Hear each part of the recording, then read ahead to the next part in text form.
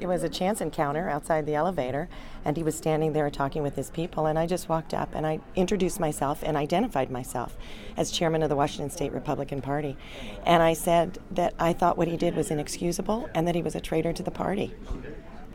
How would you describe your emotions? Because it's been characterized as you going bananas. Oh, well, I'm from Washington State. Let's say I went apples. You were angry. Well, I was reflecting the anger of everybody in the convention hall. We were blown away by what he did.